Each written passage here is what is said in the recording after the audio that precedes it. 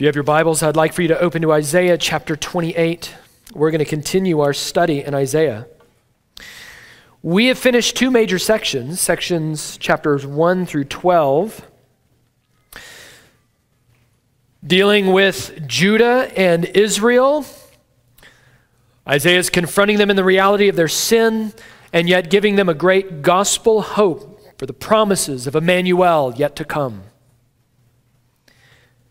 In Isaiah 13 out to Isaiah 27, and even continuing on, Isaiah expands his vision for God's gospel goal in the world to include not just Judah and not just Israel, but all nations.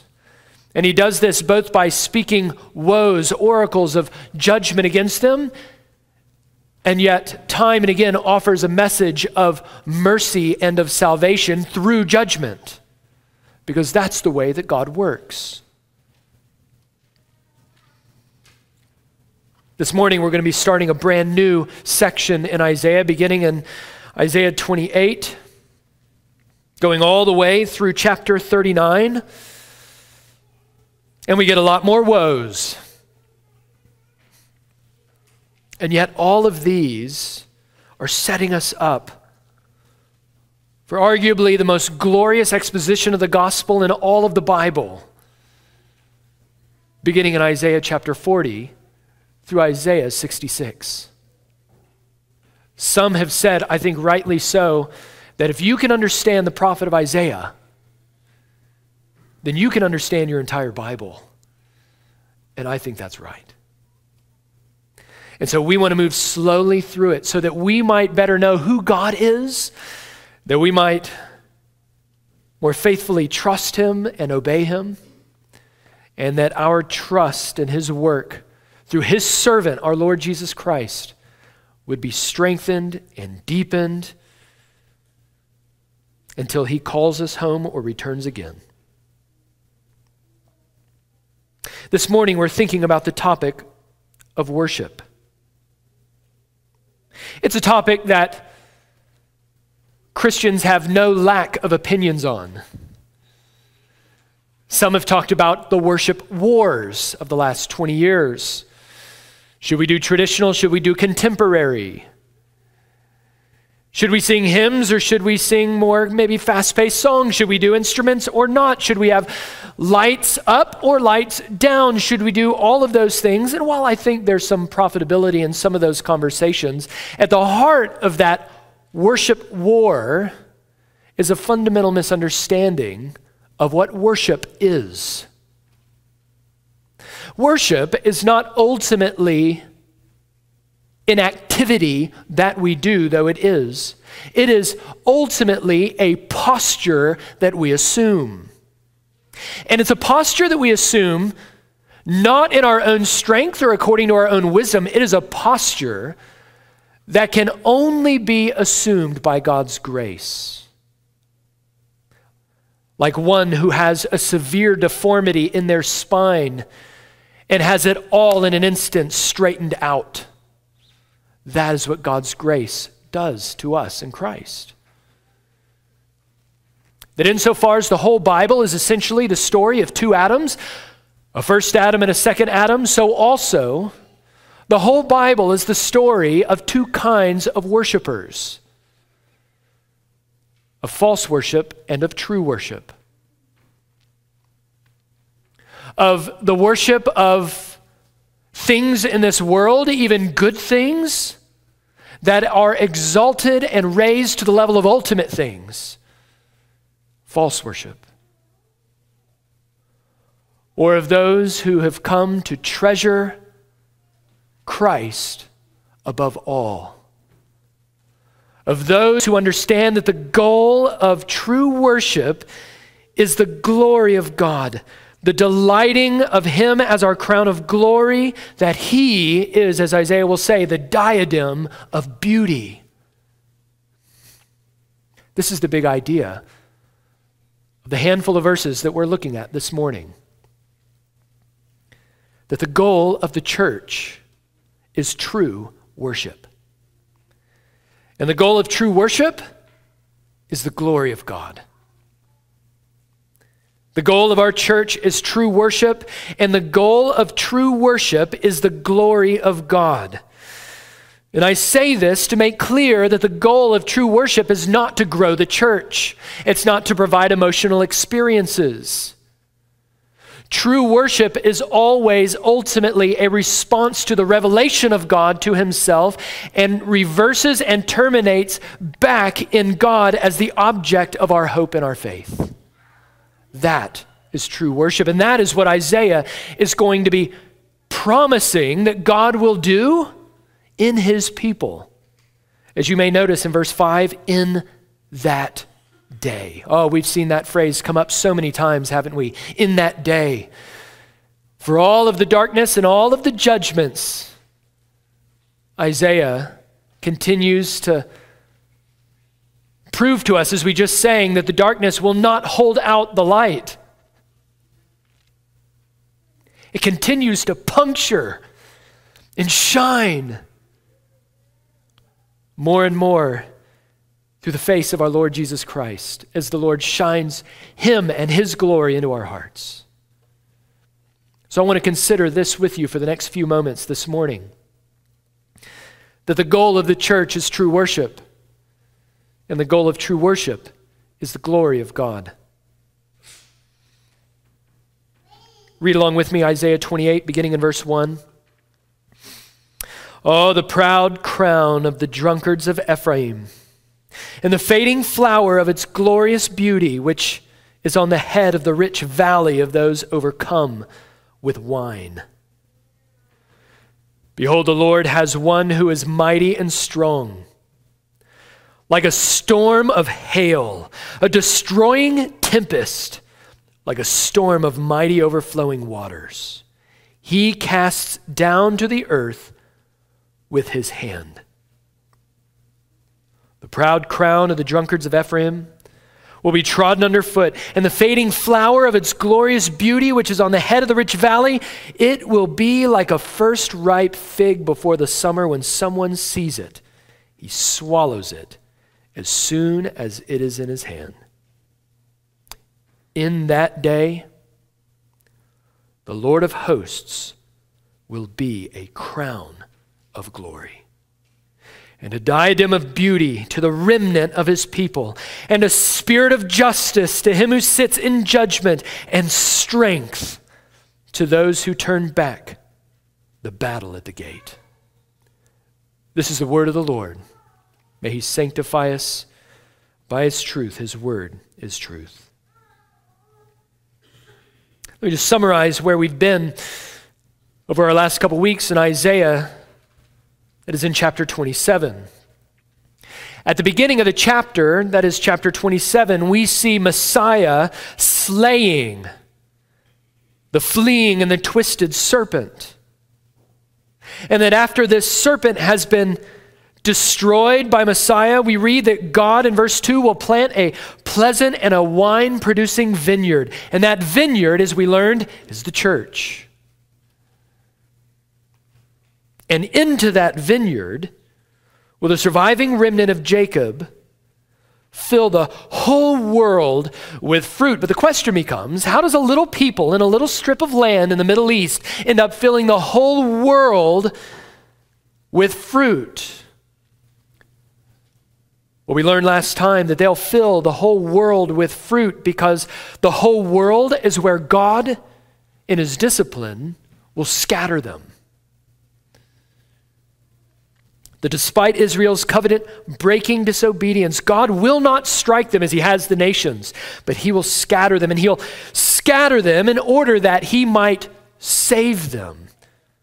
Oh, that's what we saw up in verse 8, that measure by measure you contended with them and removed them. Why? Verse 9, therefore you might atone for their sin and remove their sin, that they might dash away all of the idols among the nations that they've worshiped. God will convert them and transform them. And in verses 12 and 13, all of God's elect from Israel who are lost and driven out will come and worship the Lord.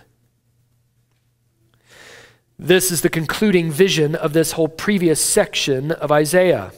In chapter 24, we saw the Lord of hosts reigning on Mount Zion and in Jerusalem. And at the end of chapter 27, we see all those whom he saves according to the glory of his electing grace coming and worshiping the Lord on the holy mountain of Jerusalem. He is reigning on Zion, and all those who are lost are coming to worship at Zion. That is the glorious gospel promise of Isaiah. And what Isaiah is describing is nothing less than spiritual revival. And this idea of revival is what should be imprinted on our minds as we transition from this last section of Isaiah, chapter 27, to chapter 28. Of course, as evangelical Christians, we have a lot to say about revival, don't we?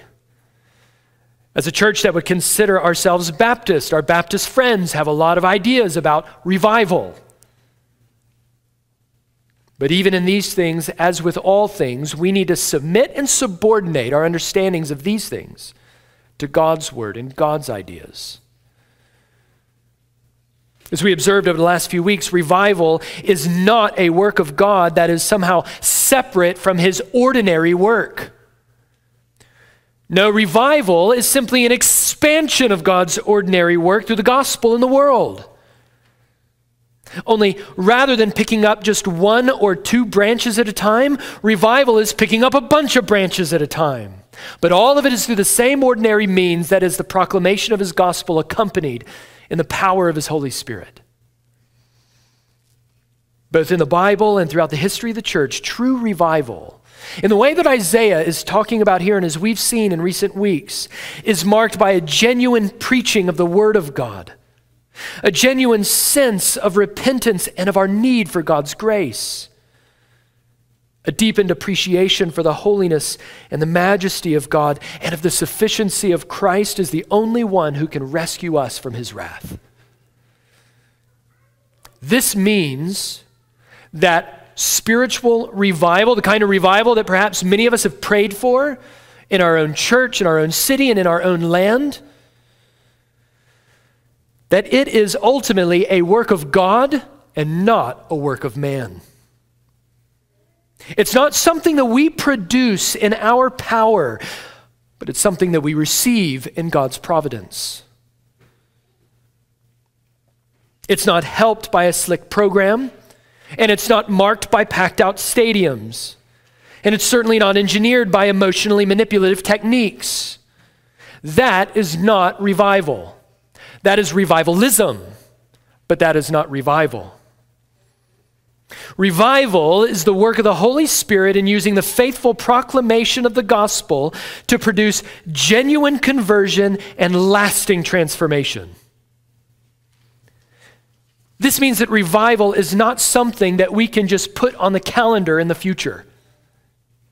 It's not an event that we plan. It's something that you and I can only discern as we look back and we recognize the mysterious work of God's hand through the lens of God's word. Chapter 27 ends with the reigning Christ reviving worshipers for himself. And this is exactly what the Apostle Paul, as we saw a couple weeks ago, this is exactly what he says that God is doing right now in these last days between Christ's first and second comings.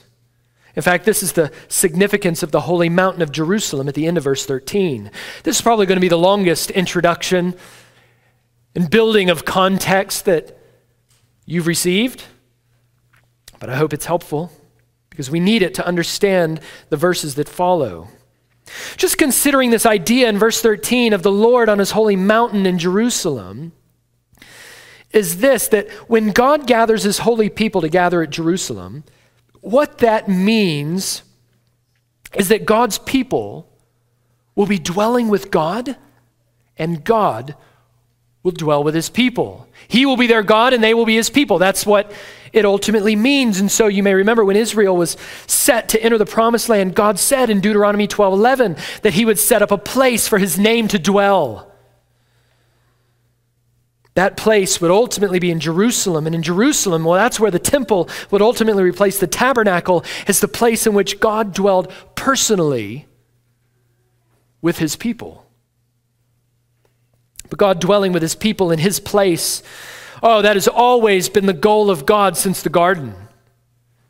That he would dwell among his people and his people would dwell with him. That he would, so to speak, in the words of Genesis 3, walk with us in the cool of the garden. That's not to say that God has legs. He doesn't. He's spirit. It's just to say that there's intimate communion between man and God such that we know him and he knows us. He is our God and we are his people. He is dwelling with us and we dwell with him. This has always been God's goal. This is what we see in the Old Testament. And it's what we see 1,000 years later when Jesus stood in the temple in Jerusalem and promised that if they destroyed that temple, he would raise it again in 3 days. Of course, they were all bent out of shape about that because they didn't understand that he wasn't talking about the pile of stone that they were standing on. He was talking about his own body. Jesus was saying, I'm the temple. And of course, he was foreshadowing his own death and his resurrection after 3 days.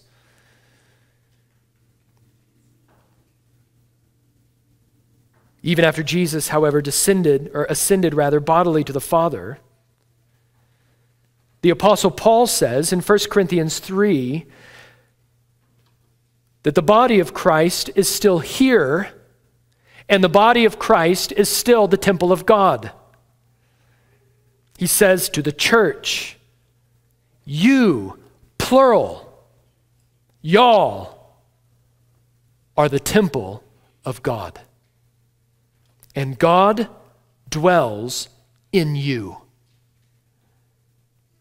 What was fulfilled in the body of Christ during his earthly ministry, what Paul's saying, is now being perpetuated in the body of Christ, that is his church. And as God's temple, we don't need to go to Zion to dwell with God. God is dwelling with his church. He is dwelling with us because in Christ, we are Zion. Do you get that? Zion isn't ultimately out there somewhere geographically. Zion is a spiritual and a theological reality in Christ. And at the end of the age, when Christ returns, this temple building project that was inaugurated at his first coming will be consummated, and the church, us, y'all, are described in that day as a new Jerusalem coming down from the sky. And the new Jerusalem is described in Revelation 21 in temple imagery. That we in that day will be clothed in gemstones, the same precious stones that lined Aaron's priestly breastplate and filled the temple garden of Eden in Genesis 2. And what that means is that the church no longer needs a priest to mediate God's presence. That in that day, the church is a priesthood who enjoys full and immediate access to the presence of God and the glory of God. And God will dwell with us, and we will dwell with him as his people, and we will see the face of the Lamb, and his name will be on our foreheads like phylacteries on old covenant priests. He will be our boast and our crown, is the idea. And so at the end of chapter 27 in verse 13, when Isaiah saw God's elect coming to worship in Zion in Jerusalem, this is the reality that he foresaw. And we as God's church, we are right now living in between the inauguration and the consummation of that reality as God gleans worshipers one by his gospel in the world. And that's what we get to be a part of. Whoa, that's pretty amazing.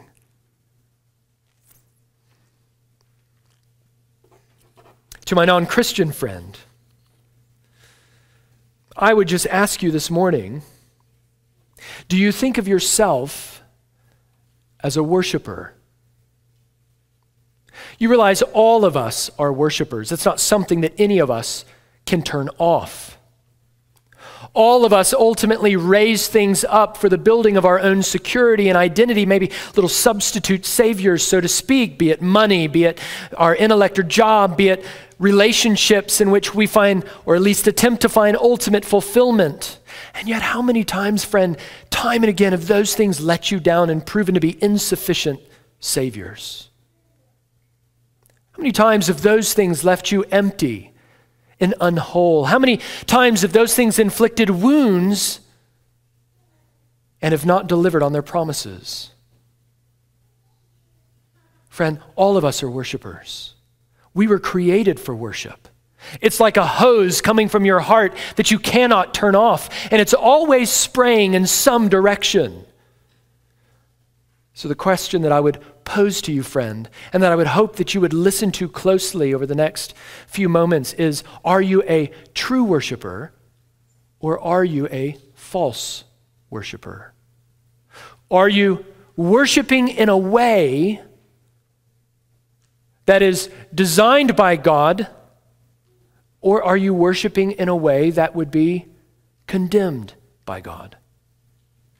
Is God your crown, or is something else your crown? Is Jesus Christ your boast, or is something else your boast? And I would tell you this morning that every single person sitting in this room can name a time when all kinds of things were boasts in our life that were not Jesus Christ. You realize, friend, the reason that God sent his son Jesus to live a life of perfect obedience to the law, and the reason that God would have him die in the place of sinners on a cross, and the reason that God would raise him in power from the dead to defeat sin and death once and for all, is so that false worshipers like you and like me might be brought to himself as true worshipers through Christ. That our sins, all of them, would be forgiven, atoned for by this true Savior, and that we would forsake once and for all every substitute Savior. Oh, friend, hear me. If you trust in Christ, he will not wound you without leaving you more whole than you were to begin with.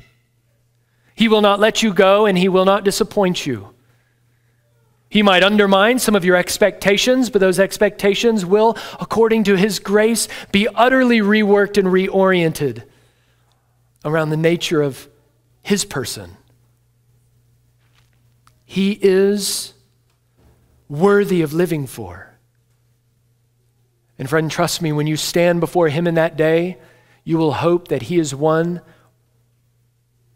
worth dying for. For only in him may you have eternal life. Friend, don't trust in those substitute saviors anymore. Don't give them your worship or serve them. Trust in Christ alone. Well, this vision of worship, which all of us are, in chapter 27, that needs to stick in our minds and it needs to ring in our ears if we are going to understand chapter 28, because chapter 28 is all about worship. In this chapter, we're going to see three sets of contrasts. We're going to see two crowns, two words, and two ways. Today in verses 1 through 6, we're going to consider two contrasting crowns. Next week in verses 7 through 22, we're going to consider two contrasting words. And that'll be a lot of fun because the Apostle Paul in 1 Corinthians 14 quotes verse 11 to explain the purpose of tongues. So we should have a good time next week together. And then in verses 23 through the end of the chapter, we're going to consider two contrasting ways. And all of this has to do with the nature of true worship, that worship which is fueled by God and finds itself terminating in God. But today, for the remaining few minutes, we're going to look at the first 6 verses, and we're going to consider two contrasting crowns. In verses 1 through 4, we'll consider the trampled crown of the proud. And then in verses 5 and 6, we'll consider the glorious crown of the redeemed. We'll see the trampled crown of the proud, and in verses 5 and 6, we'll consider the glorious crown of the redeemed. Follow along with me, verse 1. Oh, the proud crown of the drunkards of Ephraim. The fading flower of its glorious beauty, which is on the head of the rich valley of those overcome with wine. You may have noticed in our first reading that mention of a crown in verse 1 is repeated time and again. It's repeated in verse 3, this proud crown, and then we see a different kind of crown mentioned in verse 5. These 6 verses are all about 2 contrasting crowns. And in verse 1, we see that Isaiah pronounces a woe against Ephraim. If your Bible at the very beginning of verse 1 says, well, it really captures exactly what Isaiah is saying. The word there is the same word for woe. Woe is you. It's the same kind of sense that Jesus gave when he was pronouncing his woes against the Pharisees. You're in big, big trouble. Woe, the proud crown of the drunkards of Ephraim. Samaria is the capital of Israel's northern kingdom, that is Ephraim, and its leaders. The kingdom is filled with pride and with drunkenness. And Isaiah is looking up at Samaria in the north from Judah and Jerusalem in the south, because that's where he does his ministry. And he's using them as an object lesson in his preaching to Judah, as he's done time and again. Don't be like the northern kingdom. You're going to see where this leads them when Assyria comes in. And if you don't repent, the same fate is waiting for you, Jerusalem. Generations earlier, after King Solomon's reign, the nation of Israel split into 2 kingdoms. And so that's where I'm getting southern and northern kingdom. The northern kingdom, having split from the southern kingdom, where Jerusalem is, where is the city that we've already noted God had appointed for the right and appropriate worship of the nation. No, the northern kingdom abandoned Jerusalem and abandoned the line of David. And if this afternoon you want to take about 45 minutes to an hour and read through 2 Kings, you'll see that nearly every single king in the northern kingdom was a wicked king. So there was no truth in Ephraim. There was no light. They were religiously apostate, and they had spiraled into immorality and idol worship. And the sad irony is that Israel was once a great nation. That between Saul and David's son Solomon, who reigned a total of about 120 years, Israel was filled with glorious beauty. It's what many people call the golden age of Israel. But no nation remains glorious forever. It's a truth we should keep in mind when thinking about our own nation. And that truth is especially true for nations brought into covenant with God who break covenant with God, as Israel had done. And so this once glorious crown of glory has now been replaced by a crown of proud drunkards. Its once glorious beauty is now, Isaiah says in verse 1, a fading flower. And the worst part is they don't even seem to be able to see it in themselves. The nation has grown numb to everything going on around them. It's like they're in sleeping pills, because as long as they have enough wine, then they think they're doing okay, when in fact they're not doing okay. In fact, we read that they were becoming, quote, overcome by wine. The sense of that word overcome is that they're literally being broken down and bludgeoned by their sin. And not only can they not see it, but they actually seem to be enjoying it. Now, I think that Isaiah, when he talks about drunkenness, is actually talking about drunkenness. That you had a nation of alcoholics. And yet that particular sin is ultimately driven by and motivated by hearts that refuse to acknowledge and submit to the one true Lord. It seeks, even in the bottle, a God that will comfort, a God that will ease, a God that will bring joy, though always temporary. Because as soon as one bottle's empty, another one needs to be opened, doesn't it? It's a pitiful substitute Savior, and yet it is one that they've given themselves to. And Isaiah recognizes this ultimately as the downfall. They are acting and living without any kind of acknowledgement of God whatsoever. The tragedy of verse 1 is that what God gave to Israel in grace ultimately became a source of pride for them to abuse for the sake of sin. See, everything in the northern kingdom that made their land fertile and rich, everything in the northern kingdom that caused their fields to grow and their wine to overflow, all of it came from the hand of their covenant-keeping God.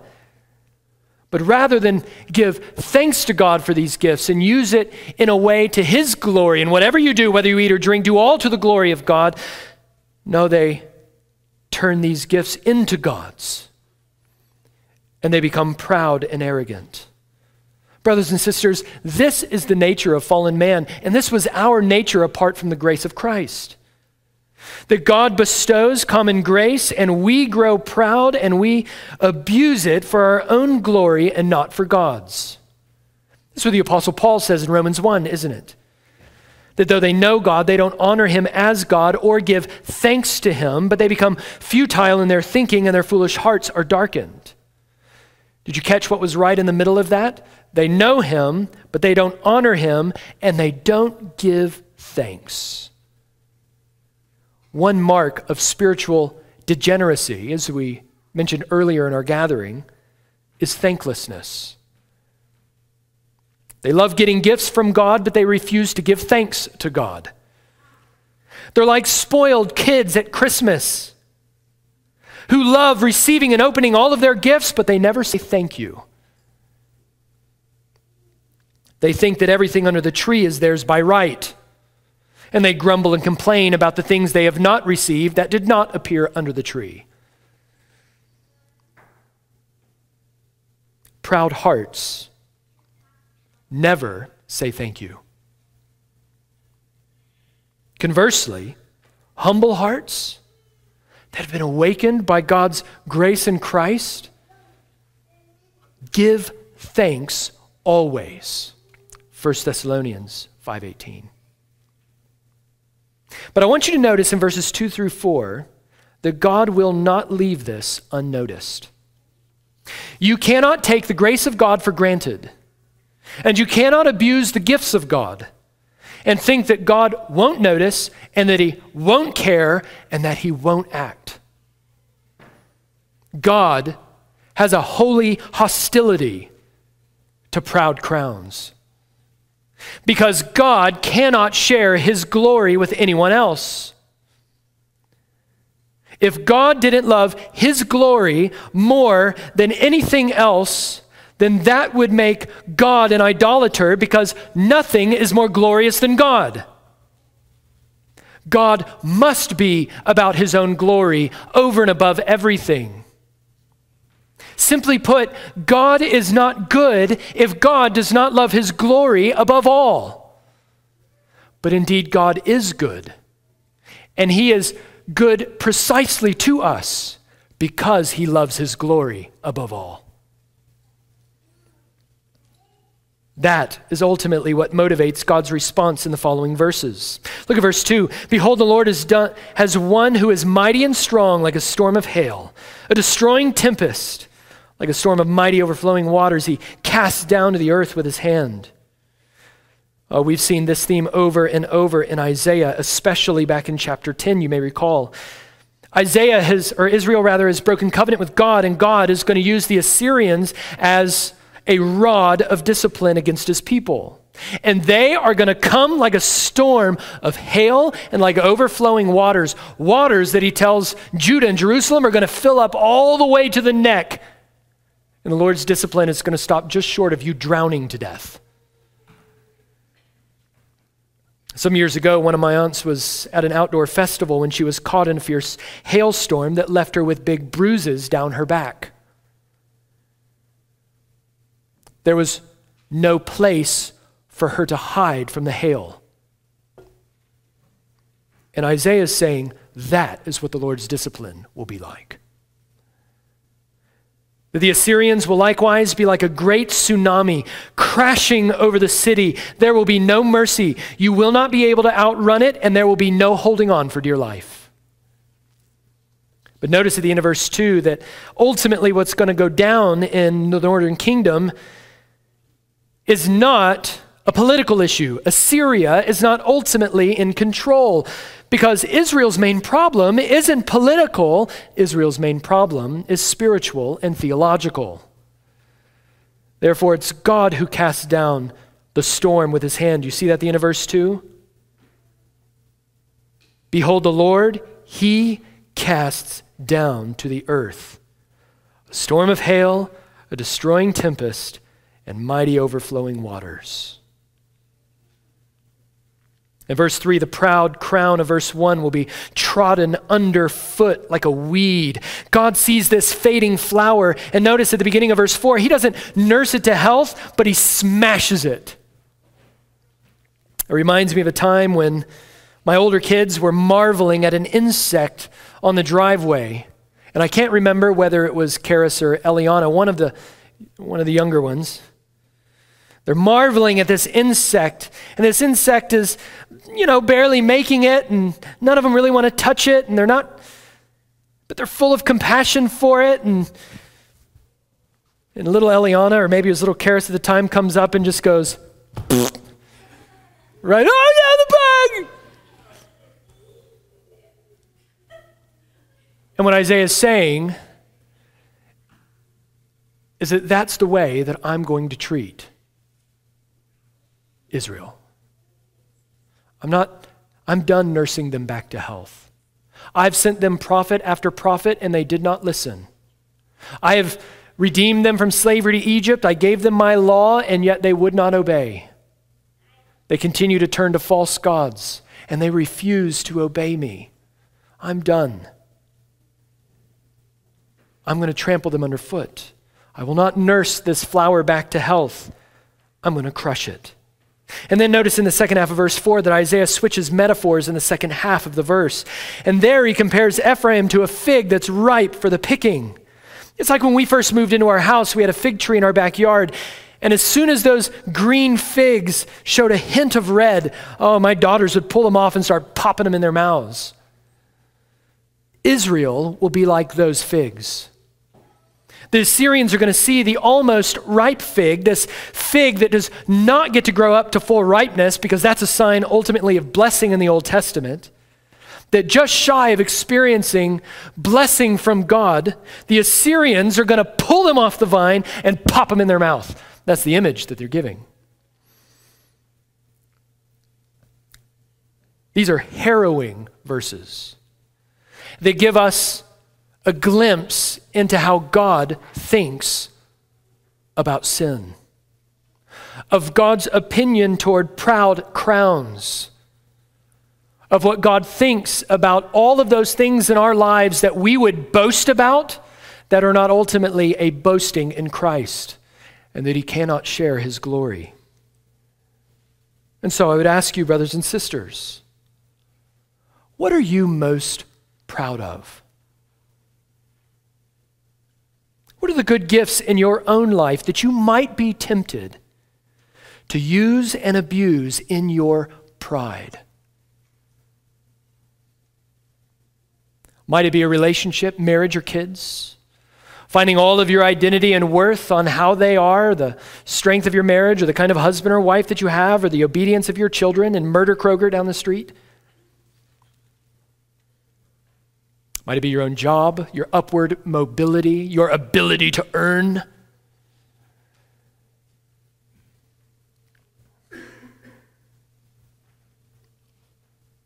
Might it be in a certain political party, or a certain candidate, or your own physical health? All the things that Cliff prayed for and confessed on our behalf earlier today.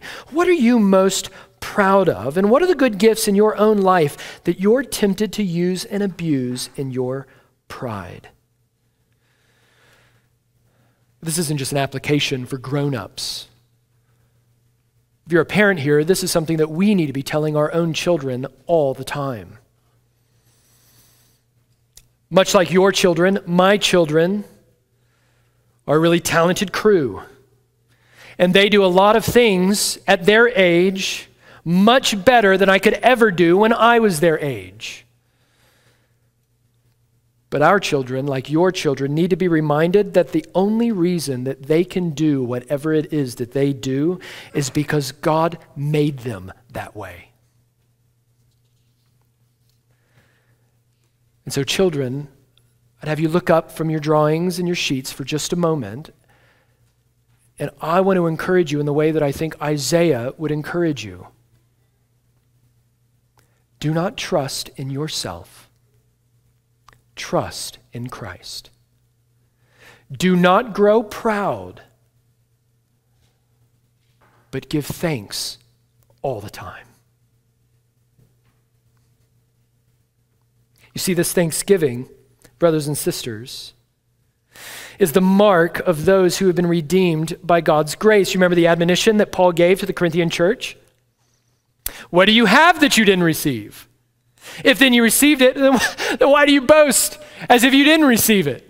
Why do you boast as if you've somehow earned it and have a right to it? Everything that you have, you've received. And as those who have been redeemed by God's grace, we understand that the only thing that we deserve in this life is death for sin. That means that everything that we've received over and above death for sin and the wrath of God for eternity is unmerited grace from God. It is his mercy. A good way to remember the difference between mercy and grace might be this way. Mercy is God's withholding from you all of the things that you rightly deserve, death for sin. And God's grace is giving to you everything that you don't deserve. That is, everything that isn't death for sin. There's nothing in your life that you have not received from the gracious and the merciful hand of God.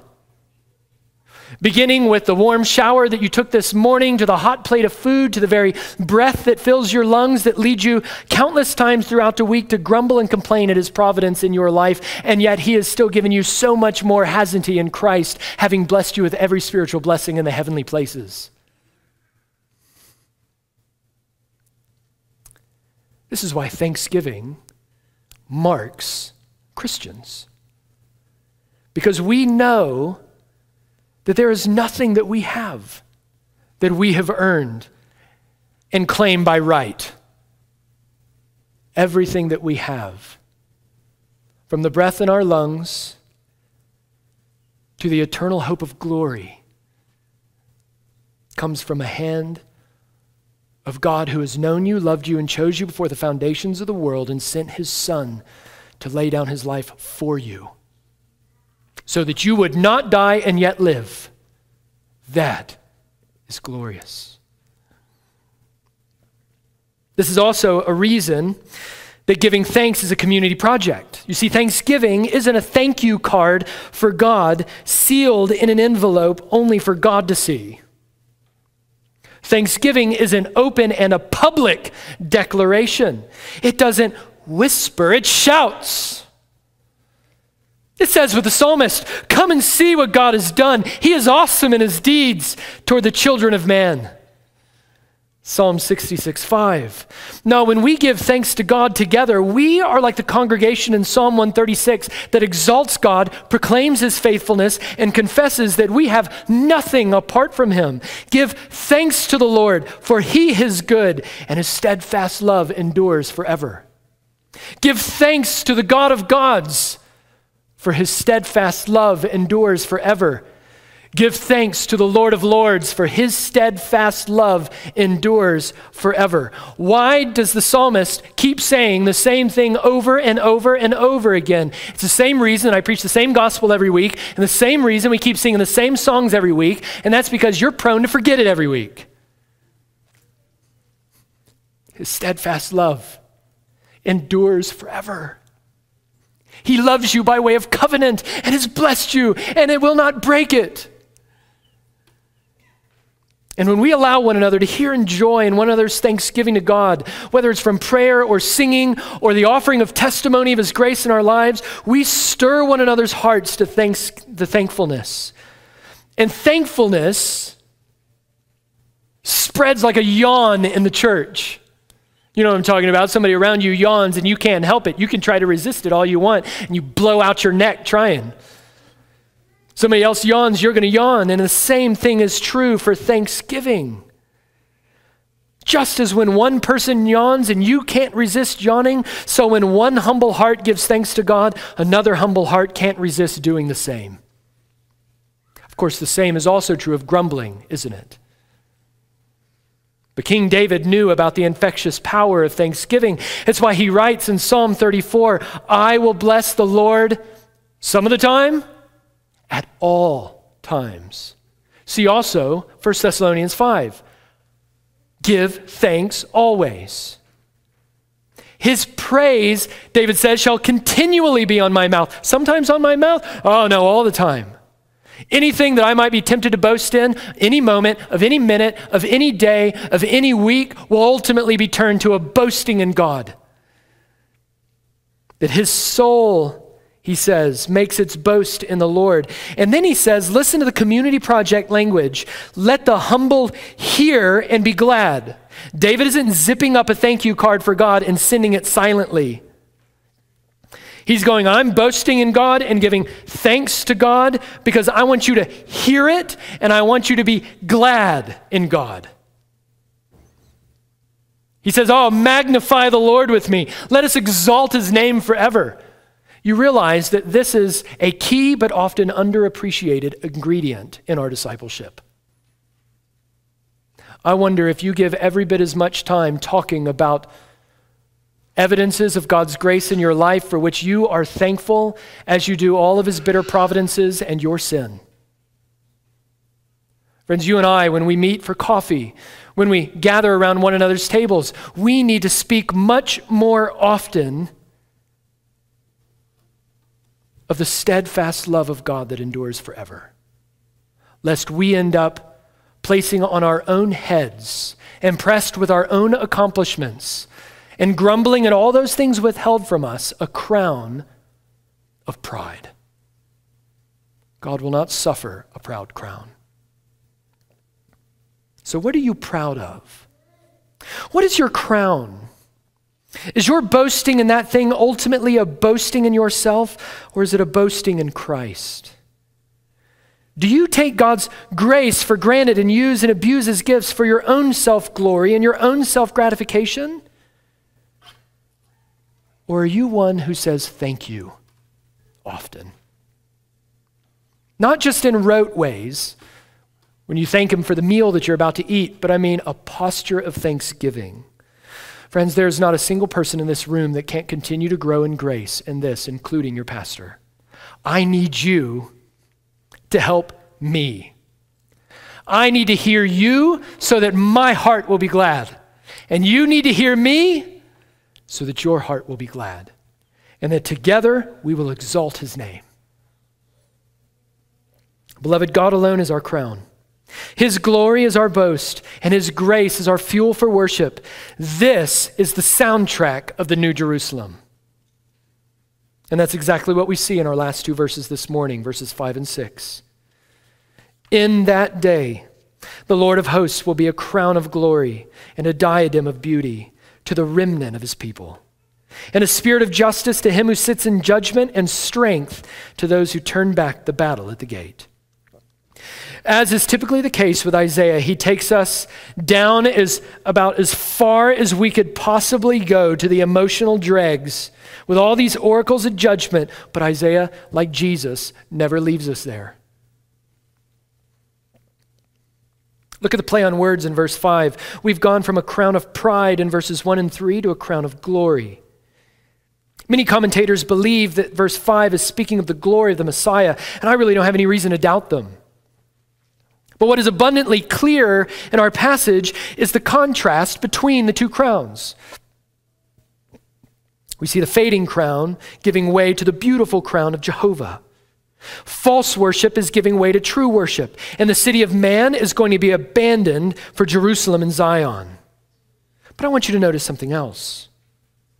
It is not the crown of the Lord that will be our greatest joy. The Lord is our crown. He is our greatest joy. That means that everything else that we find joy in, Everything else that we boast in must be a boasting in Christ. This is why Paul says on more than one occasion, may it never be that I would boast in anything except Christ and him crucified. You say, whoa, Paul, I see you boasting in things all the time. You even boast in your churches. Seems kind of proud. To which I think Paul would say, yes, but all of that boasting is a secondary boasting that is ultimately a chief boasting in the glory and the grace of God in Christ. Do all of your boasts subordinate itself in that way?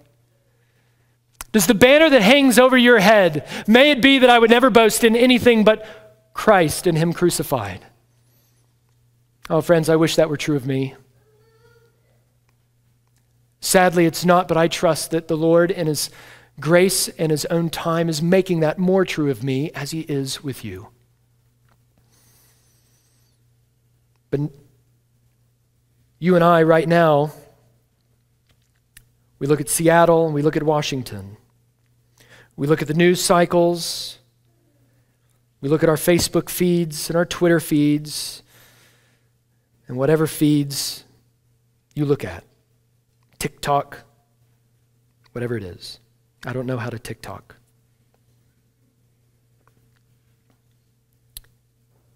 And we may very well be on the verge of national collapse. Say, well, you're overreacting. We've survived worse than this. Perhaps. But remember what I said earlier. No nation endures forever.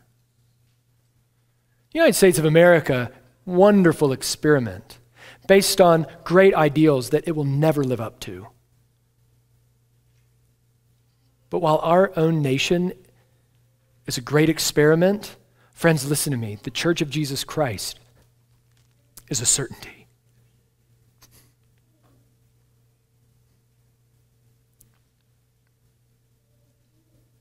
So come November, December, January, there's no telling how the elections will go.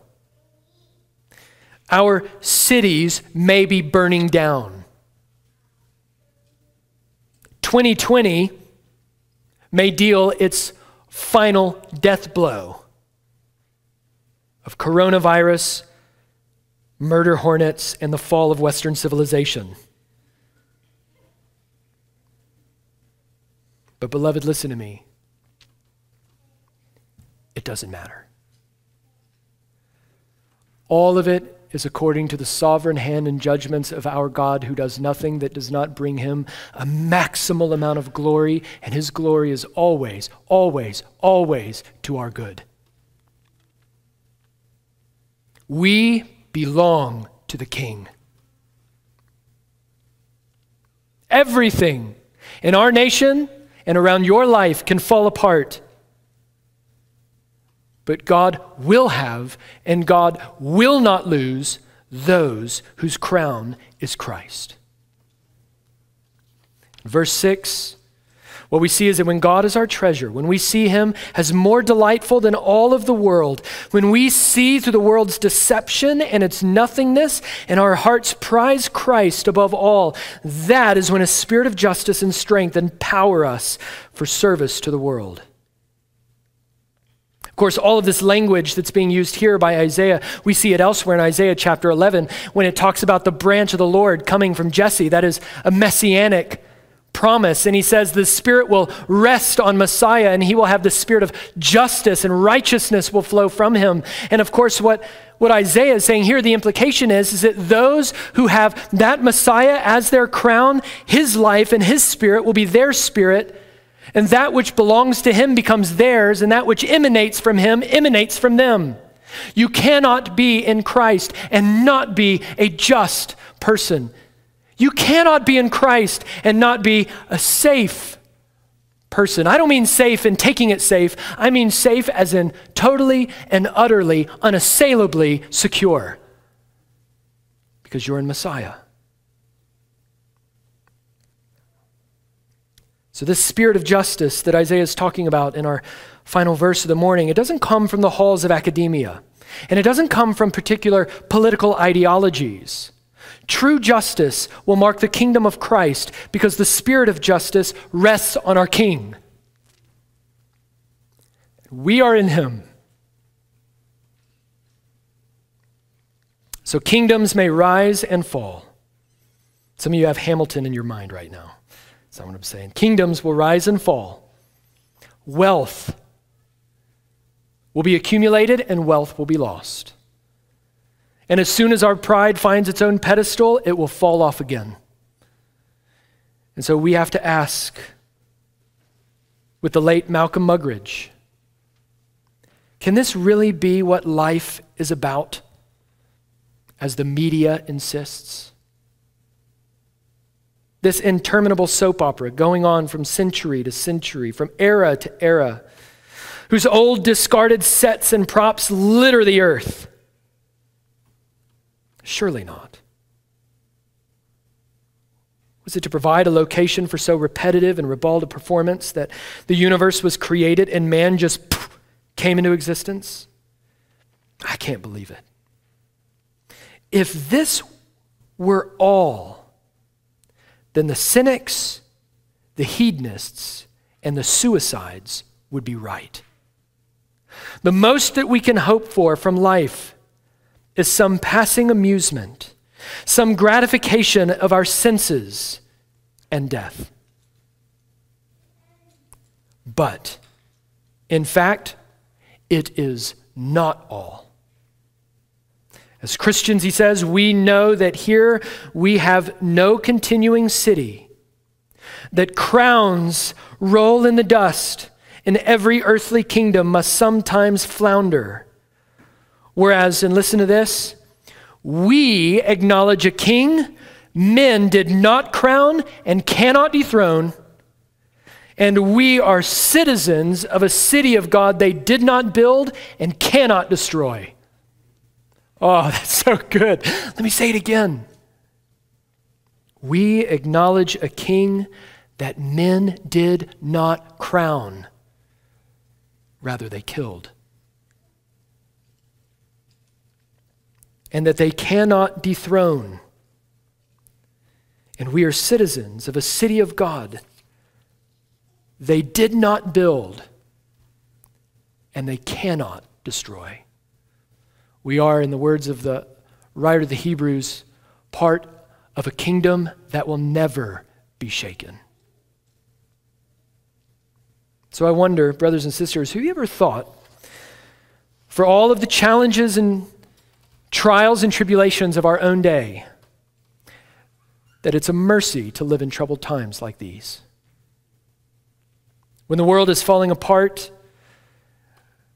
when we have no clever answers for our needs, political or otherwise, when maybe for the greatest time ever in your own life, the shine is off of the world. Brothers and sisters, that is a mercy from God, because if that's true, then we are less likely to be taken in by it. It's more believable now than ever that our only salvation is in God. And it's more true now than ever that all we have is Christ. Let's pray.